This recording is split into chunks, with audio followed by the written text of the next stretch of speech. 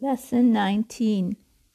An angel visits Mary, and Mary visits Elizabeth.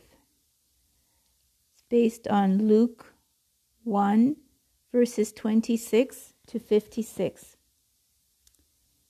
In a town called Nazareth lived a young girl named Mary. One day, the angel Gabriel came to Mary. "The Lord is with you," said Gabriel. "You are the most fortunate of women."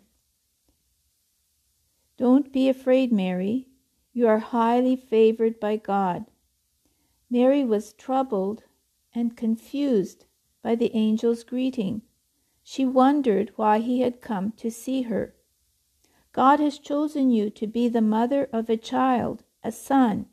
You will name him Jesus. He will be great. His kingdom will never end." Mary was perplexed because she is a virgin. "The Holy Spirit will fall upon you, and God's grace will be with you. This is why he will be holy, and he will be called the Son of God. What's more, your older relative Elizabeth has become pregnant with a son.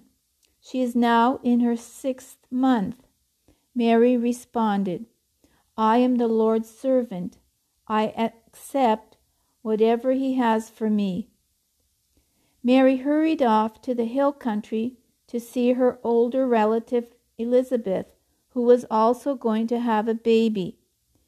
Mary entered the house and greeted Elizabeth. At the moment Mary spoke, the baby in Elizabeth's womb leaped. Means he kicked. The baby in Elizabeth's womb leaped and kicked for joy.